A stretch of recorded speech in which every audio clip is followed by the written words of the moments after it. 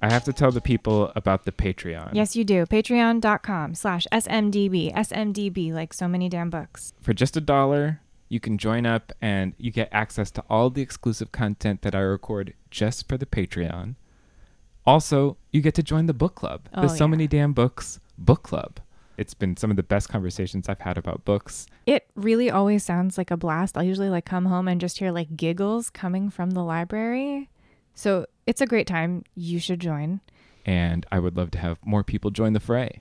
You may or may not know that Christopher runs this whole show himself on the hosting side, on the technical side, everything. This is a one-man show, truly. He does it all. Support your boy, Christopher. Even at the dollar level really helps. So join up. Patreon.com/SMDB. I'd love to have you. Patreon.com/SMDB. On with the show.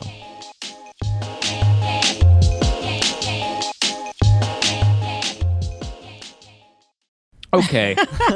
Let's start this show. Cheers. Yeah, cheers. Yeah, real Let's cheers to that. Cheers. Okay. Cheers to the Let's world. do this. To you three, to all four of us. I'm so glad we're doing this. Let's make this podcast that we call So Many Damn Books. So many damn books. Hello and welcome. I'm Christopher. I'm Drew. And we have Aminatou So and Anne Friedman joining us in the damn Zoom library. Is that what I'm calling it? If it's not broke. Thank you so much for joining us. Hello. Hi. So Aminatou is a writer, interviewer, and cultural commentator who facilitates conversation around the most important issues of our time. And Anne is a journalist, essayist, and media entrepreneur who loves talking to strangers and finding new ways to explain the world. And they are the authors of Big Friendship, How We Keep Each Other Close. And also, you are the co-hosts of Call Your Girlfriend, which needs no introduction. I mean, it's an enormous, fantastic cultural cornerstone, I feel like, of what makes podcasting. Thank you both for coming. Yes. I was like, this is just making me feel very old. Yeah, really what that means is we've been doing it a very long time. I know I feel like all podcasts should come with like a before serial and after serial. Like which one do you fall under? We are BS. We're forever BS. All the way. We're so glad that you guys could come and joining us and talk books. But you guys talk books all the time on your show. So this is old hat. Truly a favorite topic. I mean, as you all know, there are too many damn books. Is the That's very true. Very true.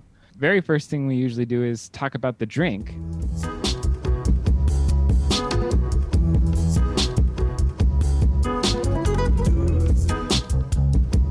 I usually get to make this drink for our people and serve it to them, and it is so sad that I don't get to do that, but we did send you the recipe beforehand if you could make it at home.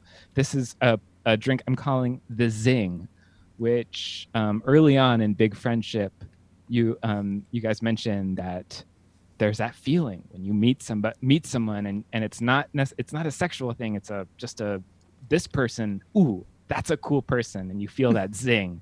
So I was trying to capture that in a cocktail. So it's bourbon, fresh lemon juice, and then lavender simple syrup. And I mean, it's basically lavender lemonade with bourbon in it.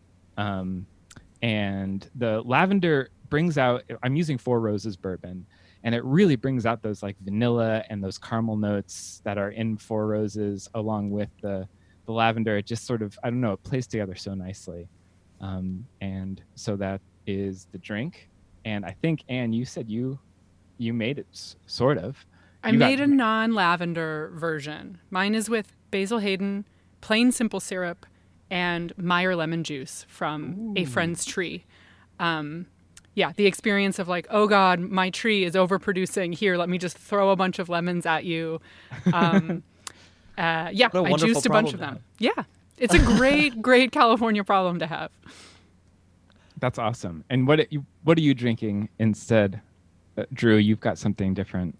Oh, I'm drinking a Mylar Bags IPA from Other Half around the corner from me here in Park Slope because you're my neighbor. What? Oh yeah, yeah. I was like, just walk by there. Funny. Sorry, distracted. And it's my wife finished all of the bourbon as she's about to get on a call with all of her best friends, and I was like, well, this is fine. That makes sense. I had all of the ingredients to make that delightful cocktail that you had sent around, and then I decided that I wanted to save the lavender for something else, and I've never had lavender not with gin, so it was strange. And really all day I've been craving a tequila soda, and so I made myself one. I love it. So this is just more like happy hour, which I really love. Should we talk about what we bought, what books we've purchased in our lives? Sure.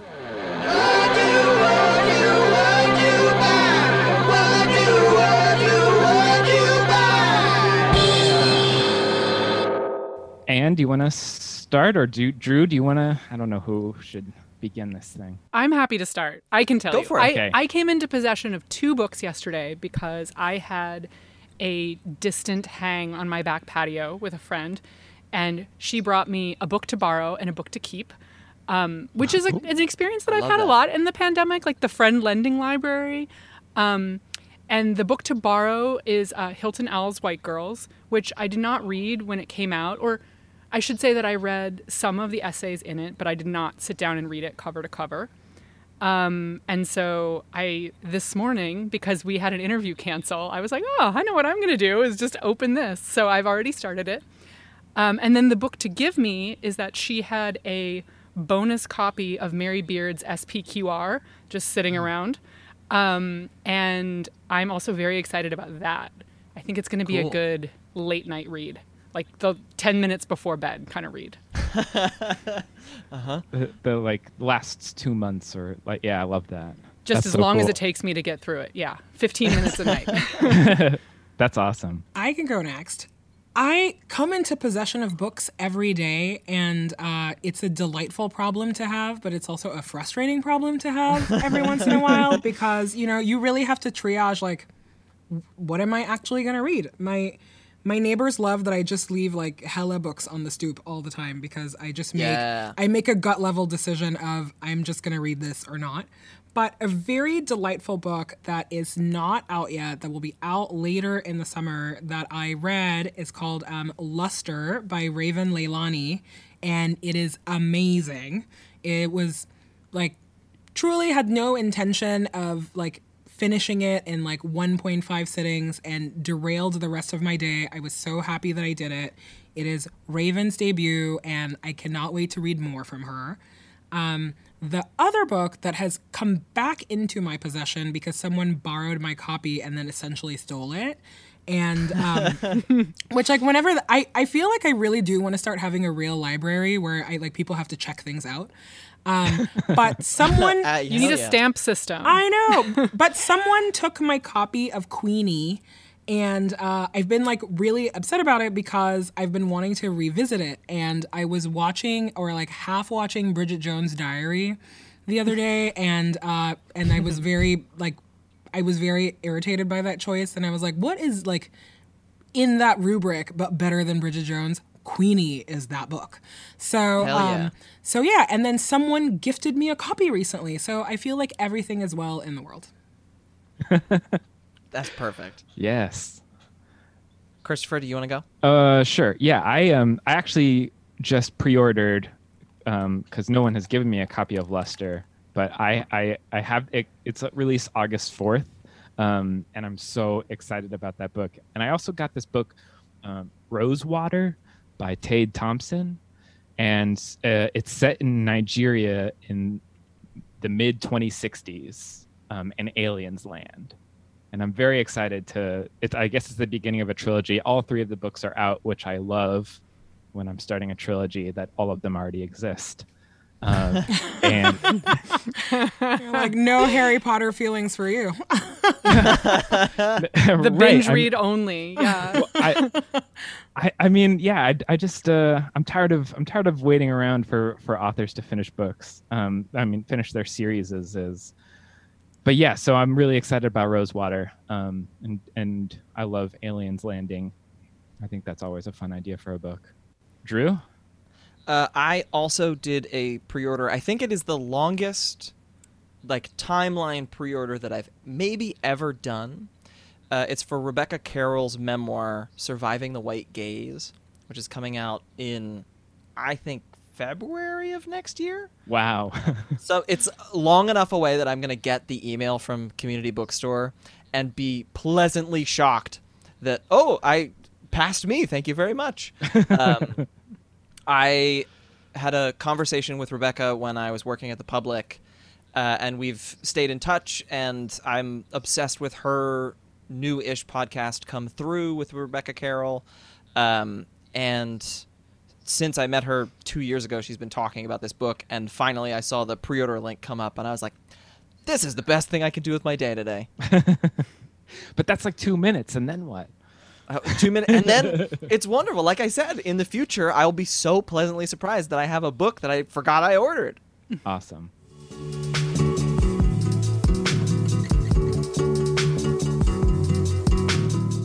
Speaking of books that are new and hot and fresh and cool, Yeah.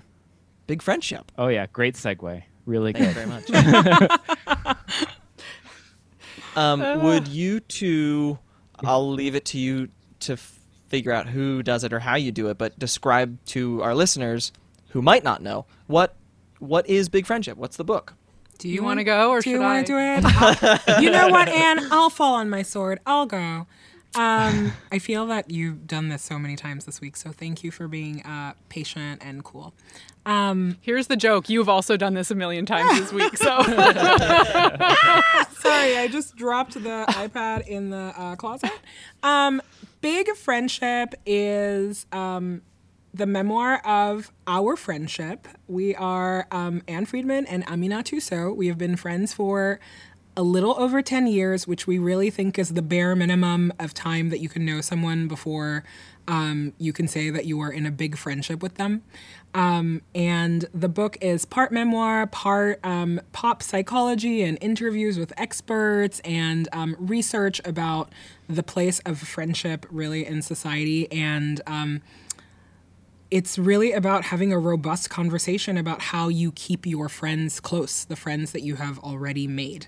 And we were really excited to write this book and explore friendship on an ideas level because it is a relationship that's been transformative for both of us.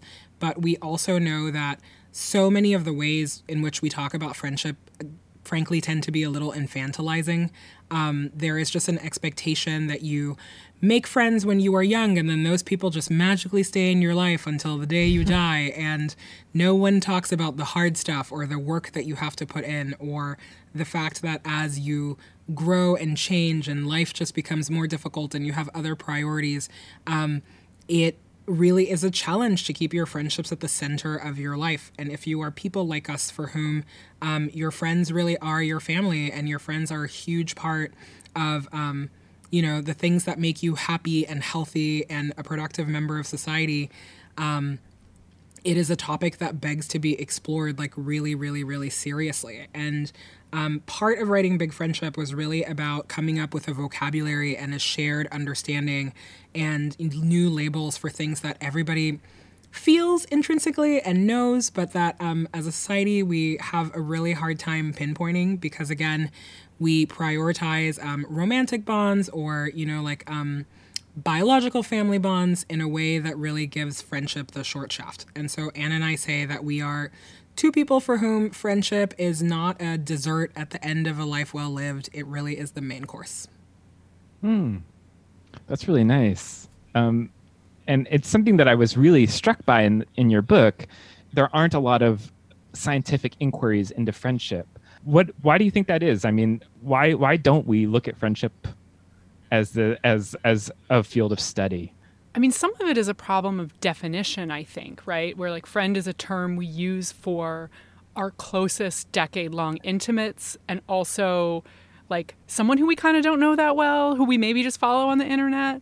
Yeah. So that's part of the problem, is that the term really encompasses a lot of different types of relationships, which is exactly why we wanted to use this term Big Friendship that Aminatou so beautifully defined in that summary. So that's part of it. I think also some of it has to do with research flowing where society already puts like structural support and like financial incentive, right? So if marriage is an institution that like the state's involved in, like your money is bound up in, there are milestones around it. It's really kind of expected of all adults that it's something that you at least try for. You know, I know you can't see me, but I'm air quoting. Those are institutions that are deemed more worthy of academic study. And I think, you know, it's fine. It's great. I love that there is a lot of research about parent and child bonds and spousal relationships and that there are therapists for those things. But what we really discovered is that the research about friendship tends to be about young children. So it's studies about who's sitting with who in the school cafeteria, or it is studies on college students where they're just looking at this population and asking them, like, who are your close friends right now? And as we all know, like, college, a super interesting time, but maybe not the most telling in terms of how do you form and keep adult friendships. So there are a few things for sure that point to what can we learn about long-term friendship, including studies where they went out to look at, like, physical health in a community and then found by accident, like, oh, friendship is actually a big part of long-term health. You know, like there's some research that we definitely cite to this effect. And there are researchers, to be sure, who are studying friendship among adults directly. But it was not the kind of robust field of work that we really thought we were just going to like easily tap into and cite as we talked about our own friendship. A thing I really love about the book is the way that structurally it also mirrors what a big friendship feels like. I've never read a book that gave me such a like an electric experience of the way that it toggles between first person plural and third person. And I loved it. I was reading it and I was like, oh, I'm so interested to know what it was like, what the writing process was like, how you came to that decision, how you wrote those joint sections. I loved it, and I want to know more about it. You know, there was a day like very much towards the end of the last draft that we turned in for this book where Anne looked at me and said, wow, we really did that the hard way. And I'm glad that she said that on like the last day, because if she had said it on the first day, we would probably not be writing this book together. We would not be having this conversation. No, yeah. Absolutely not.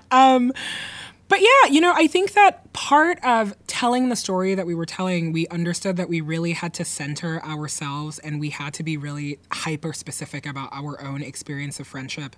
We made a decision not to have, you know, like dueling chapters and different perspectives like Anne says or Amina says and feels this way, because we were really trying to find a joint truth of our friendship. We've read some incredible fiction about complicated friendships. There's so many books to that effect.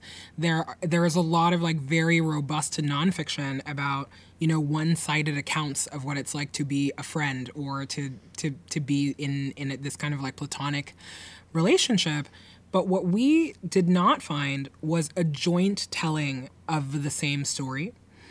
And it was really important for us to get to that because so much of untangling the deepest meaning and truth about what our big friendship is that we have to agree on a lot of things, you know, or we have to start to understand what the points of agreements are and what the points of disagreements are and be able to talk about that within the like same perspective. And so it was definitely the hardest thing to do, but I also think that it really served the larger purpose that we had, which was to really just like showcase what it is like to be inside of a big friendship together at the same time. And so a lot of our process was, I feel like everyone is going to get so sick and tired of us like talking about this, you know, like very robust conversations, a lot of outlining together in the same room. Anne and I do not live in the same city, so we had to carve out some like writing retreat style time, which I'm not gonna lie was super fun. Sounds awesome. You know, it was hard, but it was super fun. And like we would outline together, we would talk about it, and then we would go away separately to write to the outline that we had. And a thing that I was always so delighted by is that so many times the stories that we used to illustrate like a particular point would be the same, or one of us would remember something that the other had forgotten that was like really fun, or and sometimes also there were things that we wrote about that were really hard, but in doing it this way it was actually really illuminating because we really got to see we got to explain both like a thing that was painful for us and finally fully understand it from the other person's perspective. And there was something about that was so freeing, where it was like, oh, I was reacting this way and you were reacting that way. And here is the mess that we have made together. But actually, we can actually find our way out of that mess because we were having an honest conversation about it. Right. That's amazing.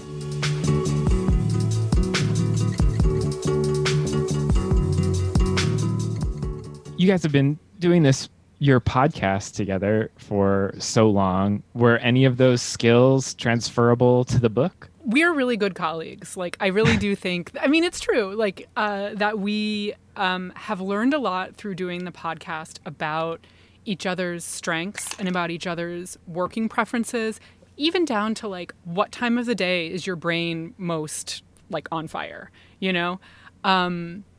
And actually, in terms of the collaboration around the book, the podcast, I think, has most prepared us for all of the stuff that wasn't writing, in the sense that we, in dealing with our publisher, in talking about the book publicly, like things like that, there is a lot of trust that we are both going to be checking in with each other about, hey, this is how we want to present a joint united front as an answer to this question that's happening either behind the scenes or publicly. And that in that way, working together on the podcast really prepared us. But, as Aminatou was saying, like, really the book's foundation is conversation. And that's something that precedes the podcast in terms of being a core part of our friendship and just like always wanting to know more and more and more about what the other person thinks.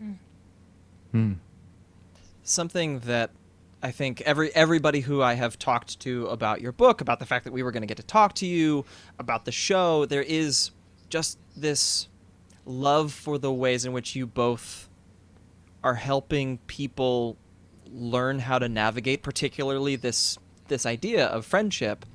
And I loved that you included some other examples of big friendship, including two gentlemen who are near and dear to our hearts, Isaac Fitzgerald and Saeed Jones, both of whom have been on the show and whose friendship we look up to. What is it like for you to both be role models to people in terms of individual and friendship, but what is it like to sort of live it so publicly sometimes? Oh man, the word role model is, I feel like it's like anytime, like someone tells a pop star like you're a role model, they're like, no, I'm just Selena Gomez. I'm not a role model.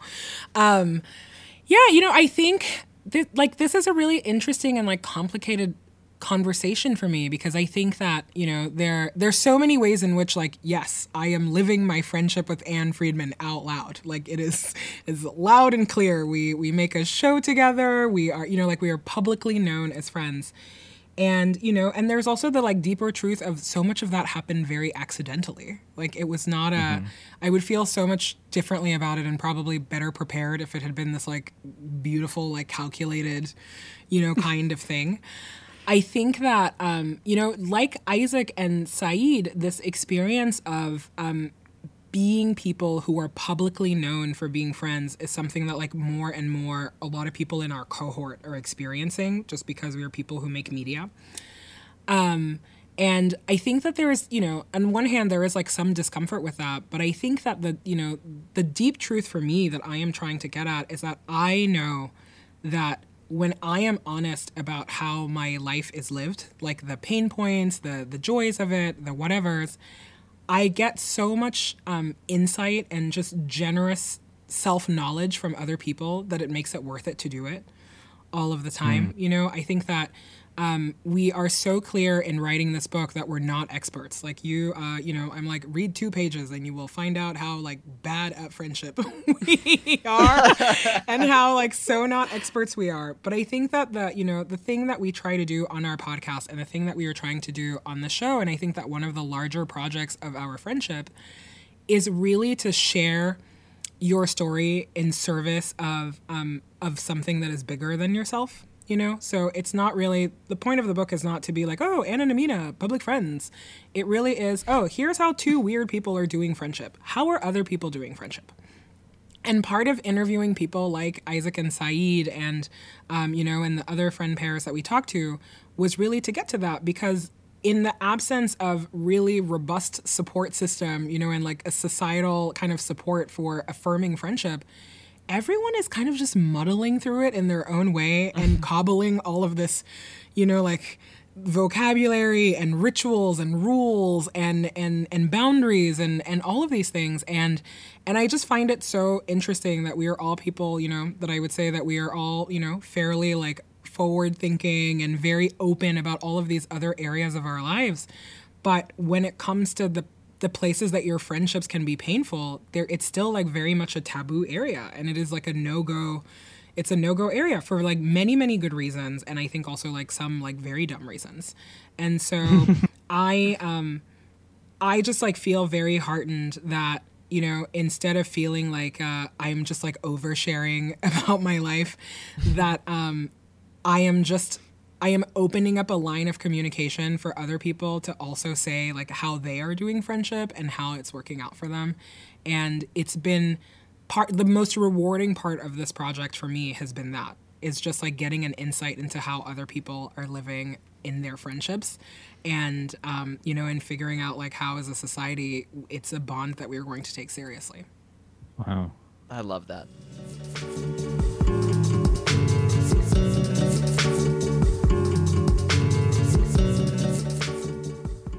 I feel like you guys were like, you put it all on the page, your friendship all on the page. Like there's this like warts and all quality to like even the first, how the book starts is like at this trouble spot of your friendship. And I was so, I was relieved, I guess, by that, like that it's not just all beautiful and just fantastic, that like, no, there are these pressure points. Can you talk about like being truthful about that side of your friendship? Like that, do you think your fans are going to be surprised by it? Honestly, at this point, I don't know what is going to be surprising to people and what is going to feel like totally, oh yeah, of course. Why would you even say that? I will say that there was a version of this book that did not start that way, that started more at the chronological beginning. And it took a lot longer, much like in the real timeline of our friendship. It took a lot longer to get to those points of difficulty. And when we really thought about what we wanted the book to do and, the conversations we wanted it to enable for other people, it became pretty clear that we needed to set up at the very beginning, not just say, hey, our friendship always hasn't been perfect, but show an example of that. And so that way the reader could be a little bit more knowledgeable than we were, right? Like then when you kind of go back to the beginning and you see us meeting each other and deepening this friendship, you're kind of like, okay, but where's the crack? Oh, I see maybe a little crack. Like, is that where that starts to happen? And one of the amazing things about being able to look backward and then put it all down in a book is that, you get to kind of relive it a little bit of like, oh, wow, if we did this over, we'd be watching at this moment for this exact pattern that we didn't identify until so much later when we paid lots of dollars to a therapist to help us identify it. And so I do think that like really, that structure is designed to be both reassuring, but also kind of enticing of like, we want people to be interested in the mystery of how a friendship that seems like it's going really well could fall apart, because that was a question that we had when we were living it in real time. You mentioned that there was a version of the book that started at the beginning of your friendship. Can you talk a little bit about the book's evolution? Like how long how long was this writing process? And I know there was like maybe a bit of the book that was going to be about shine, there's shine theory, and that seems like that might have been a book itself too. I'm just curious what else was on the table. I would say that, like, nuts to bolts, this book took over 2 years to write, from the time that we were like, we need to come up with a book proposal. We wrote the book proposal, probably 3 years, actually. Thought that we were going to write a book, wrote the book proposal, wrote the book, revised the book, and then revised it again. I think it's fair to say that in the year and change that we actually like sat down to write it, it was 3 different books. And that feels like such a relief, because there is a world in which that first version of the book that Anne was telling you, the very chronological, like, yeah, like, come with us on this like high and high, like, we're only getting higher and higher, and the rom-com vibes are so fun here. And like, in a way where really that story to me doesn't really have enough teeth, and it doesn't have there are no stakes there. Just like telling this like chronological account of like, here's how I went from point A to point B. Because I think that's like a Hallmark card, not reality. Right. Yeah. Because I think that if we are really honest, like, 2 people who have a platform and 2 people who are, like, known for being friends, there is this trap that you fall into, I think, like, unwittingly a lot, about just being part of the envy economy of Instagram, or like, of like other people's lives, or the podcast. And that is something that, like, we have like no personal interest in at all. And I think that being like, putting all of your cards on the table immediately was so freeing for us. And I think also, like, honestly, a testament to the fact that, oh yeah, we have been dealing with our shit, because something that was really hard to talk about before is not hard to talk about at all. Any of the stuff. Put it on page 2. Right. Yeah. I'm like, yeah, that's like page 2 stuff, like, don't have to hide it in page 250. But yeah, like, there was just something so good about saying like, oh yeah, this used to be a pain point in our friendship, and now it's actually something that we can point to as, like a cautionary tale, and also something that we can talk about publicly. And so, in the various iterations of this book, it was definitely more, it was more of that, like this very chronological like thing. I went back and reread our book proposal, Anne, recently, and the book proposal is hilarious.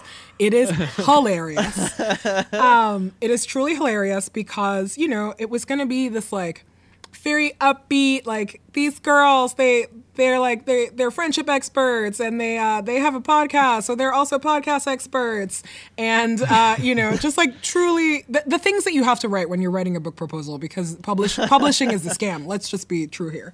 So that is not our fault. That is the fault of publishing. But it was interesting. It was just interesting to go back and see, like, the stuff that we thought would be really important and not. And even before this book was written, we had gotten approached a couple times about writing a book that was either about shine theory or writing a book about the podcast specifically.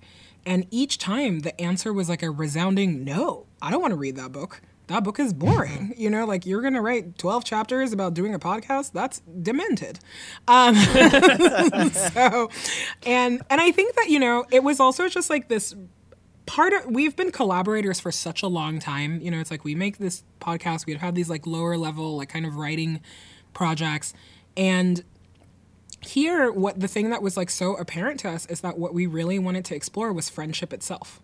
It was not this like, super navel-gazy, like, talk about yourself or talk about this. But the quickest way into that story for us was to share of ourselves. Thinking about sharing and empathy, not to transition away too quickly, but also it feels like such a good way. That's all that Parable of the Sower by Octavia Butler makes me think about, the book that you two asked us to read for the book club section of this. To start off, would love to know why this book, what it means to the both of you. Well, man, where do how you much time start? do we have? Yeah, I know. I'm just like, do you guys have another hour? Octavia Butler. So I reread both Parable of the Sower and Parable of the Talents last year, I think. God, what is time? I think it was last year, fairly recently. And in part because I think I had read some passing comment about a detail that I had forgotten about the book, which is that there is a really horrible autocratic leader of this very unequal future America whose like campaign slogan is "Make America Great Again." And I just, Octavia Butler is such a prescient writer for many, many reasons, but the specificity of that, I was like, I got to go back to the whole thing because wow. And so anyway, so that is kind of at the core of why I picked it up again. But I think there is also something about the way she crafts characters in crisis, or like this feeling of, you don't know when this is ending. This is like, extremely, extremely intense pressure that all of these characters are under. And who are they in that moment? And, and I know that we are not living through the kind of apocalypse that she details in Parable of the Sower, but a lot of the questions she really explores about like what will you do to survive, and what sort of things really are important and core to you, and where will you draw the line when no one's watching. Those are the kinds of questions that really speak to me about this book in this moment. I mean, the book is literally set in 2025, So wild. It's right now. And terrifying. It's right now. Like income inequality, the planet's on fire, everyone in LA is living behind a gated community. That stuff is like already happening. I remember that I didn't read a lot of sci-fi growing up, and it was always something that I had a really complicated relationship with. Like in French school, they made us read so much just like white man sci-fi, and I'm not I don't care about aliens. I don't really like any kind of fantasy element is not for me. I just really recoil immediately. I was like, I need things that are happening right now. But I think that so much of that too, for me, really had to do with race. It's like who gets the benefit of the time machine, and who gets the benefit of the imagination of space, and all of those things. And I didn't discover Octavia Butler until I was in college. And I remember just immediately being, I was like, a Black lady writing sci-fi? I'm in. I am all in. And, and reading more about her life, someone who found success like later in life, someone whose, like books were not really as acclaimed as they like weren't acclaimed like while she was alive as they are now. And someone who, there's like a fantastic letter of note from, of her where she writes to herself about just like being like all of the things that she's going to accomplish, and how just the inner confidence that she just had, and how she charted her own path and just really understood the space that she was taking. I think that just on like the level of being a human, Octavia Butler is someone who's just been really fascinating to me. And so I read the books, I enjoyed them then, and it was great. And then I had, similar to Anne, I think, Anne, actually, you were the one that told me about Make America Great Again. And I was like, oh. I was obsessed when I was rereading these books. Yeah, fully obsessed. I remember you told me that. And then also, I was watching that TV show, The OA, that I never, I watched one episode. And the one episode I watched, I think there was like a bookseller recommended the book, and I was like, oh, that's weird. And then in that same week, I watched an episode of High Maintenance where that book was also part of the the plot line. I was like, great. Pick up the book and read it again. And it was so, it's such an incredible experience when a book that you like so much can speak to you again over and over again, and it feels new, and it feels fresh, and it feels terrifying in a way that it never did before, and it feels real in a way that I hadn't quite understood when I was in my 20s. And also we're literally going to be 2025 very soon. Like, we are catching up to the timeline of that book.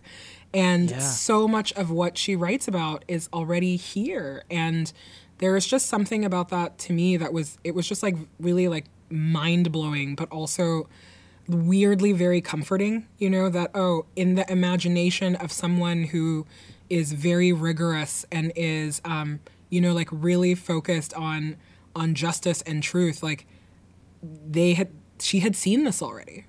And so there was just something about that just struck me as so important. And I really want this to be a book that I read, like every couple of years in my life, because that is just how much it means to me now.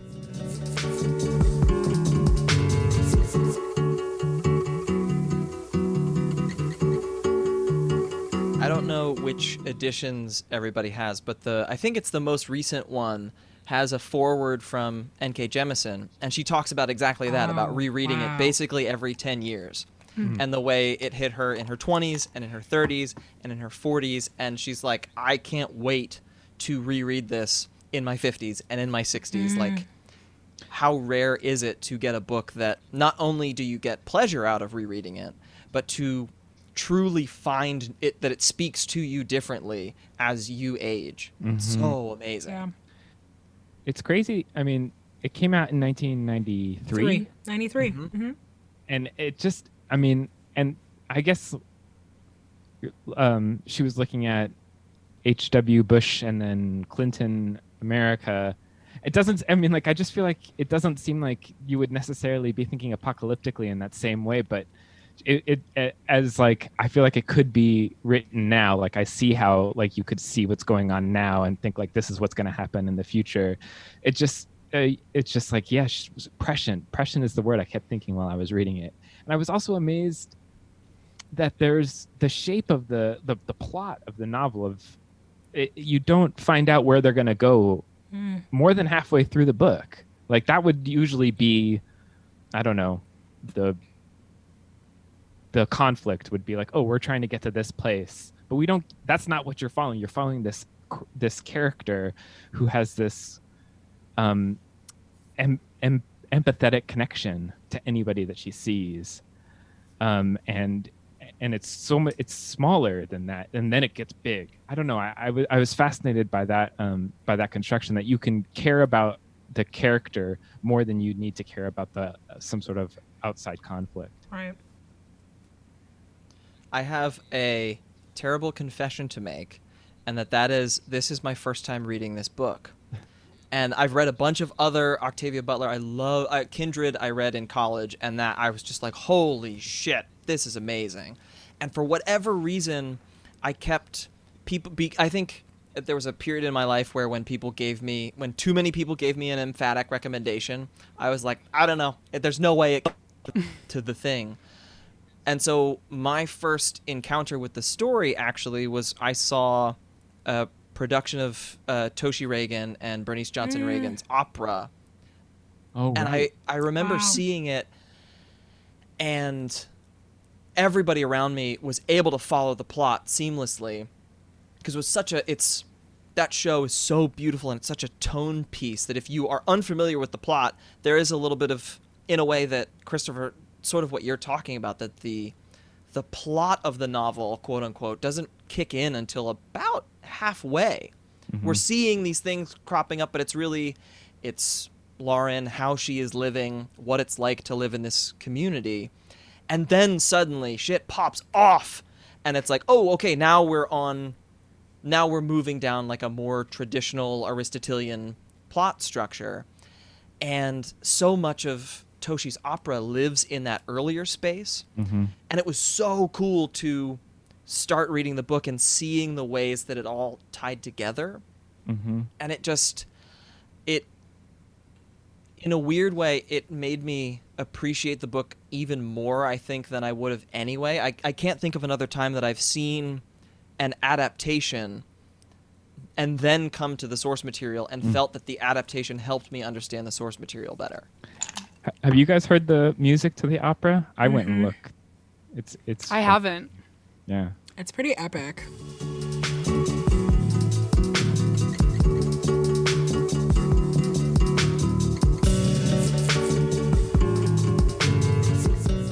In researching the book, I found out that she didn't get to finish the trilogy, and then this, because it was going to be 3 books. But Drew, you were also saying that it was going to be six books actually. I was reading an article just after finishing the book, because I was curious about sort of what I knew that she hadn't finished Parable of the Trickster when she died, and her books are at the her papers are at the Huntington Library. And some scholar guy got to sort of be the first one to like open the boxes and look through them. And he wrote this piece. I'm pretty sure it was for the Los Angeles Review of Books. I'll find the link and I will link to it on our website. But he's talking about finding her false starts of Trickster and the ways in which, as a writer, I found it tremendously reassuring that she was willing to write 50 pages walking down one particular plot line and then be like, it's not working, and she would try something completely different, and she did it so many times. But then deep towards the end of this, he found, I guess, her outline that the first trilogy was rooted in the Bible, the second trilogy was going to be rooted in Earthseed, and that it was going to follow hundreds of years of advancement towards, essentially at the end of the sixth book, humanity would finally attain sort of the grace of Earthseed that Lauren is talking about in the first pages of the book. And I had this overwhelming understanding, comprehension of the loss of so many stories. I was talking to a friend about this book, and we were both like, everybody loved Cormac McCarthy's The Road so much, and that's just like a nihilistic, mean, nasty version of the second half of this novel. And like, what a different world it would be, like, if Octavia Butler was still alive and we gave her the Nobel Prize. You know, like, Yeah. How do you guys feel about the spiritualism of Earthseed, of her, like, God is change in this book? Does that resonate with you as readers? I send that quote, the more extended version of it that ends with God is change, to friends of mine who are struggling, and it's something I return to. Just like, there's something reassuring and mantra-like about like change being the only constant. The quote is, all that you touch, you change. All that you change, changes you. The only lasting truth is change. God is change. I will say that like that feels very resonant for me. And actually, like, a lot of my feelings about religion and the kind of value it has or the place for it, I feel like Parable of the Talents really gets into a lot more of that stuff for me. And it's interesting because I do love Parable of the Sower, but I also feel that sense of loss about like these novels that were never written, because Talents is where she really deals with, like, you know, in a way that like Cormac McCarthy could never, about like when the kind of crisis that is immediate and survival is immediate, when that ends, like, what are you left with? And intergenerationally, what does that look like? And the mother-daughter dynamic in Talents, and the way that, you know, one generation, you know, doesn't really understand another generation struggles, and the failure to really connect across those lines, and different perspectives on religion. Those are all things that really, really deeply affected me about Talents. And so it's almost hard to react to that question and just talk about Parable of the Sower, because I'm like, yeah, I love that little part about change, but I don't really feel deep feelings about Earthseed and religion for that book in particular.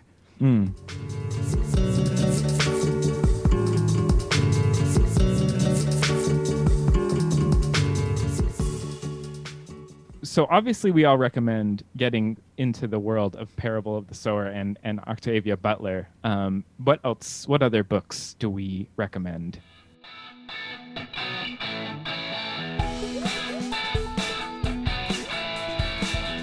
We read some pretty cool books. We recommend you take a look. Yeah. Aminatou, let's start with you. Oh my God. Like, man, what other books do I not recommend? You know, I have been like going back, like ever since Toni Morrison died, I've been like revisiting the Toni Morrison canon, and like, bar none, the best writer America has ever had. I was like, I don't do superlatives about anything usually, but just like sentence for sentence, punctuation for punctuation, no one comes close. And it's been, you know, and I just like, for me at least, I was like, oh yeah, I read a lot of these when I was really young. And obviously they had this like huge impact on me. But again, like with the Octavia Butler stuff, I don't know, the feelings are deeper and more lasting now. You know, like talk about another writer that I need to carve out time for. You know, I'm like every year, like which Toni Morrison am I rereading? And how is that like going to be a part of my creative practice and part of my spiritual practice? Because it really is to that level for me. And so I am currently like in the middle again of Bluest Eye. And a book that I, frankly, the first time I read it, I was too young. I don't know why my parents were letting me read that book, like, as a child. And it's bringing up so much. It's just, like, bringing up a lot for me in a way where, you know, both, like, on the level of craft and just talent, like, I am blown away. But also, you know, like, the thing that we kept saying about Octavia Butler is that, like, she was prescient. And I was like, well, sure, but she was also very present. And I feel that about Toni Morrison as well, where I was like, oh yeah, like people who are so deeply invested in just describing what they are seeing, like in their life and what they are seeing that is happening politically and what they're seeing that is happening socially are, you know, like they will always be people whose visions will last for a long time because they're just giving a really honest accounting of where they are at. And so I think that is just, in reading Bluest Eye, I'm struck by so many things, like the level of detail and the way that Toni Morrison is just able to write about pain, where you can feel it just like viscerally and also still, you know, like just see that you want to see the characters through, even though every single time your heart is broken. And, I don't know. This is like a really rambling way of telling you that, you know, read Toni Morrison every single day of the week. It's truly a legend. She's the legend. Awesome. Yeah. Anne? So I have been doing lots of letter writing with friends during this pandemic. Turns out like, you know, the super analog, slow moving option is my preferred one. And I'm doing a little project with a friend who is also a writer where we are reading a long interview on writing with Ursula K. Le Guin. And I should have looked up the man who does the interview with her. It's fine if I forget men's names, right? Oh. Like, Yes. do you have it right there? I have the book next to me, I think. Please help me. Much like the quote, I'm like, you know, I'm here in my closet without any books. David Naiman. Yes. I am simultaneously reading this book with a friend, and we are kind of pulling out little bits that speak to us and sending each other letters about it. And it's sort of nice to have like a topic to focus the letter writing, because otherwise I would just be like, so sick of cooking. You know, whatever, just whatever your normal daily, really wish I could leave my house. So anyway, so that's something that that I've been enjoying, the reading of her letters, and also, you know, being able to kind of have something that feels like a project that's feeding me a little bit. I also want to recommend season 4 of Insecure, which is like, I know not a book, but a thing that I have consumed in recent weeks that really feels in conversation with a lot of the dynamics that we write about in our book. And it was really just such a treat to kind of see these parallels played out on screen, and to feel the kind of validation of like, oh, this thing that we were really trying to describe and thought was going to be, you know, maybe not relatable or easy to dismiss is in fact an experience that this other artist is trying to grapple with and put on screen as well. And so, so that is a non-book, but another recommendation. Nice. Another book that I want to recommend, but really just listen to the audiobook because just listen to the audiobook because it's faster, is this book called Exciting Times by an author whose name I cannot pronounce. I'm very sorry. My Irish pronunciation of first names is problematic, so I just won't do it. But it is this like very sardonic and funny and, you know, like normal people, if normal people had tackled colonialism and abortion and the fact that like, you know, like gay rights not great in Ireland. And so it's just, That's been like my favorite audiobook of pandemic so far, where I just like found myself chuckling very quietly along at this like very like dark, witty author. And so that was really fun. So yeah, audiobook, 1.5 speed, Godspeed. I loved it too. I also read it. It's one of my favorite reads this year. And I also am going to recommend Emily Temple, her novel The Lightness. It's about this girl who runs away from home, and you sort of why she runs away is a surprise. But she runs away to this Buddhist retreat, and it turns out that some of the girls there are trying to learn how to levitate as they meditate. And so she kind of gets caught up in the friendship of these three other girls there. And it is fantastic. It's really beautifully written. And I highly, highly recommend The Lightness. What about you, Drew? To close us out, I'm going to break with tradition. I'm not going to recommend a book. Whoa. I'm going to recommend finding whatever theater or live performance experience you can find during quarantine, whether that's like when Erykah Badu was doing her distance concerts. But this afternoon, I watched live in London, Matt Smith and Claire Foy doing a play that they had done last year at the Old Vic. They have been performing it for the last 3 weeks, Wednesdays through Sundays. They are not allowed to get within 6 feet of one another, but it's them, 2 camera operators, the director, and a stage manager. And they're doing the play live, and my heart swelled up at getting to experience live performance again. And I love seeing the ways in which artists are now that we're like deep in the shit of this experience, knowing that it's not going to be over anytime soon, that artists are starting to find cool ways to continue to make shit. And if whatever it is, please share it with us. Tell me about it. The Old Vic's run ends on July 4th, so you probably won't be able to see it by the time you're listening to this. But there are other theaters who are starting to do this, and it makes me so happy, and I encourage you in your local communities and in the national community, the global community, to like find this art, because it's how we're all going to survive, So true. Yeah. Well, thank you so much to both of you for coming. Yeah, thank on you. So Many Damn Books. We so appreciate it. And everybody needs to go out and pick up Big Friendship. It is a delight and a joy to read. I just ordered 2 copies for some of my friends. Nice. Aw, thank you. Yeah. And Thanks for having us. I know. Thanks for the cocktail recipe. This was fun. Oh, yeah. And everybody at home, all the normal stuff. Go to our website, somanydamnbooks.com, for all of our book lists, everything we mentioned, all the links to things. And go download Call Your Girlfriend. And leave both shows iTunes reviews, because they need them no matter what. We do love it. Awesome. Thank you both so much. Thank you for Thank having you. us. Have a wonderful rest of your day.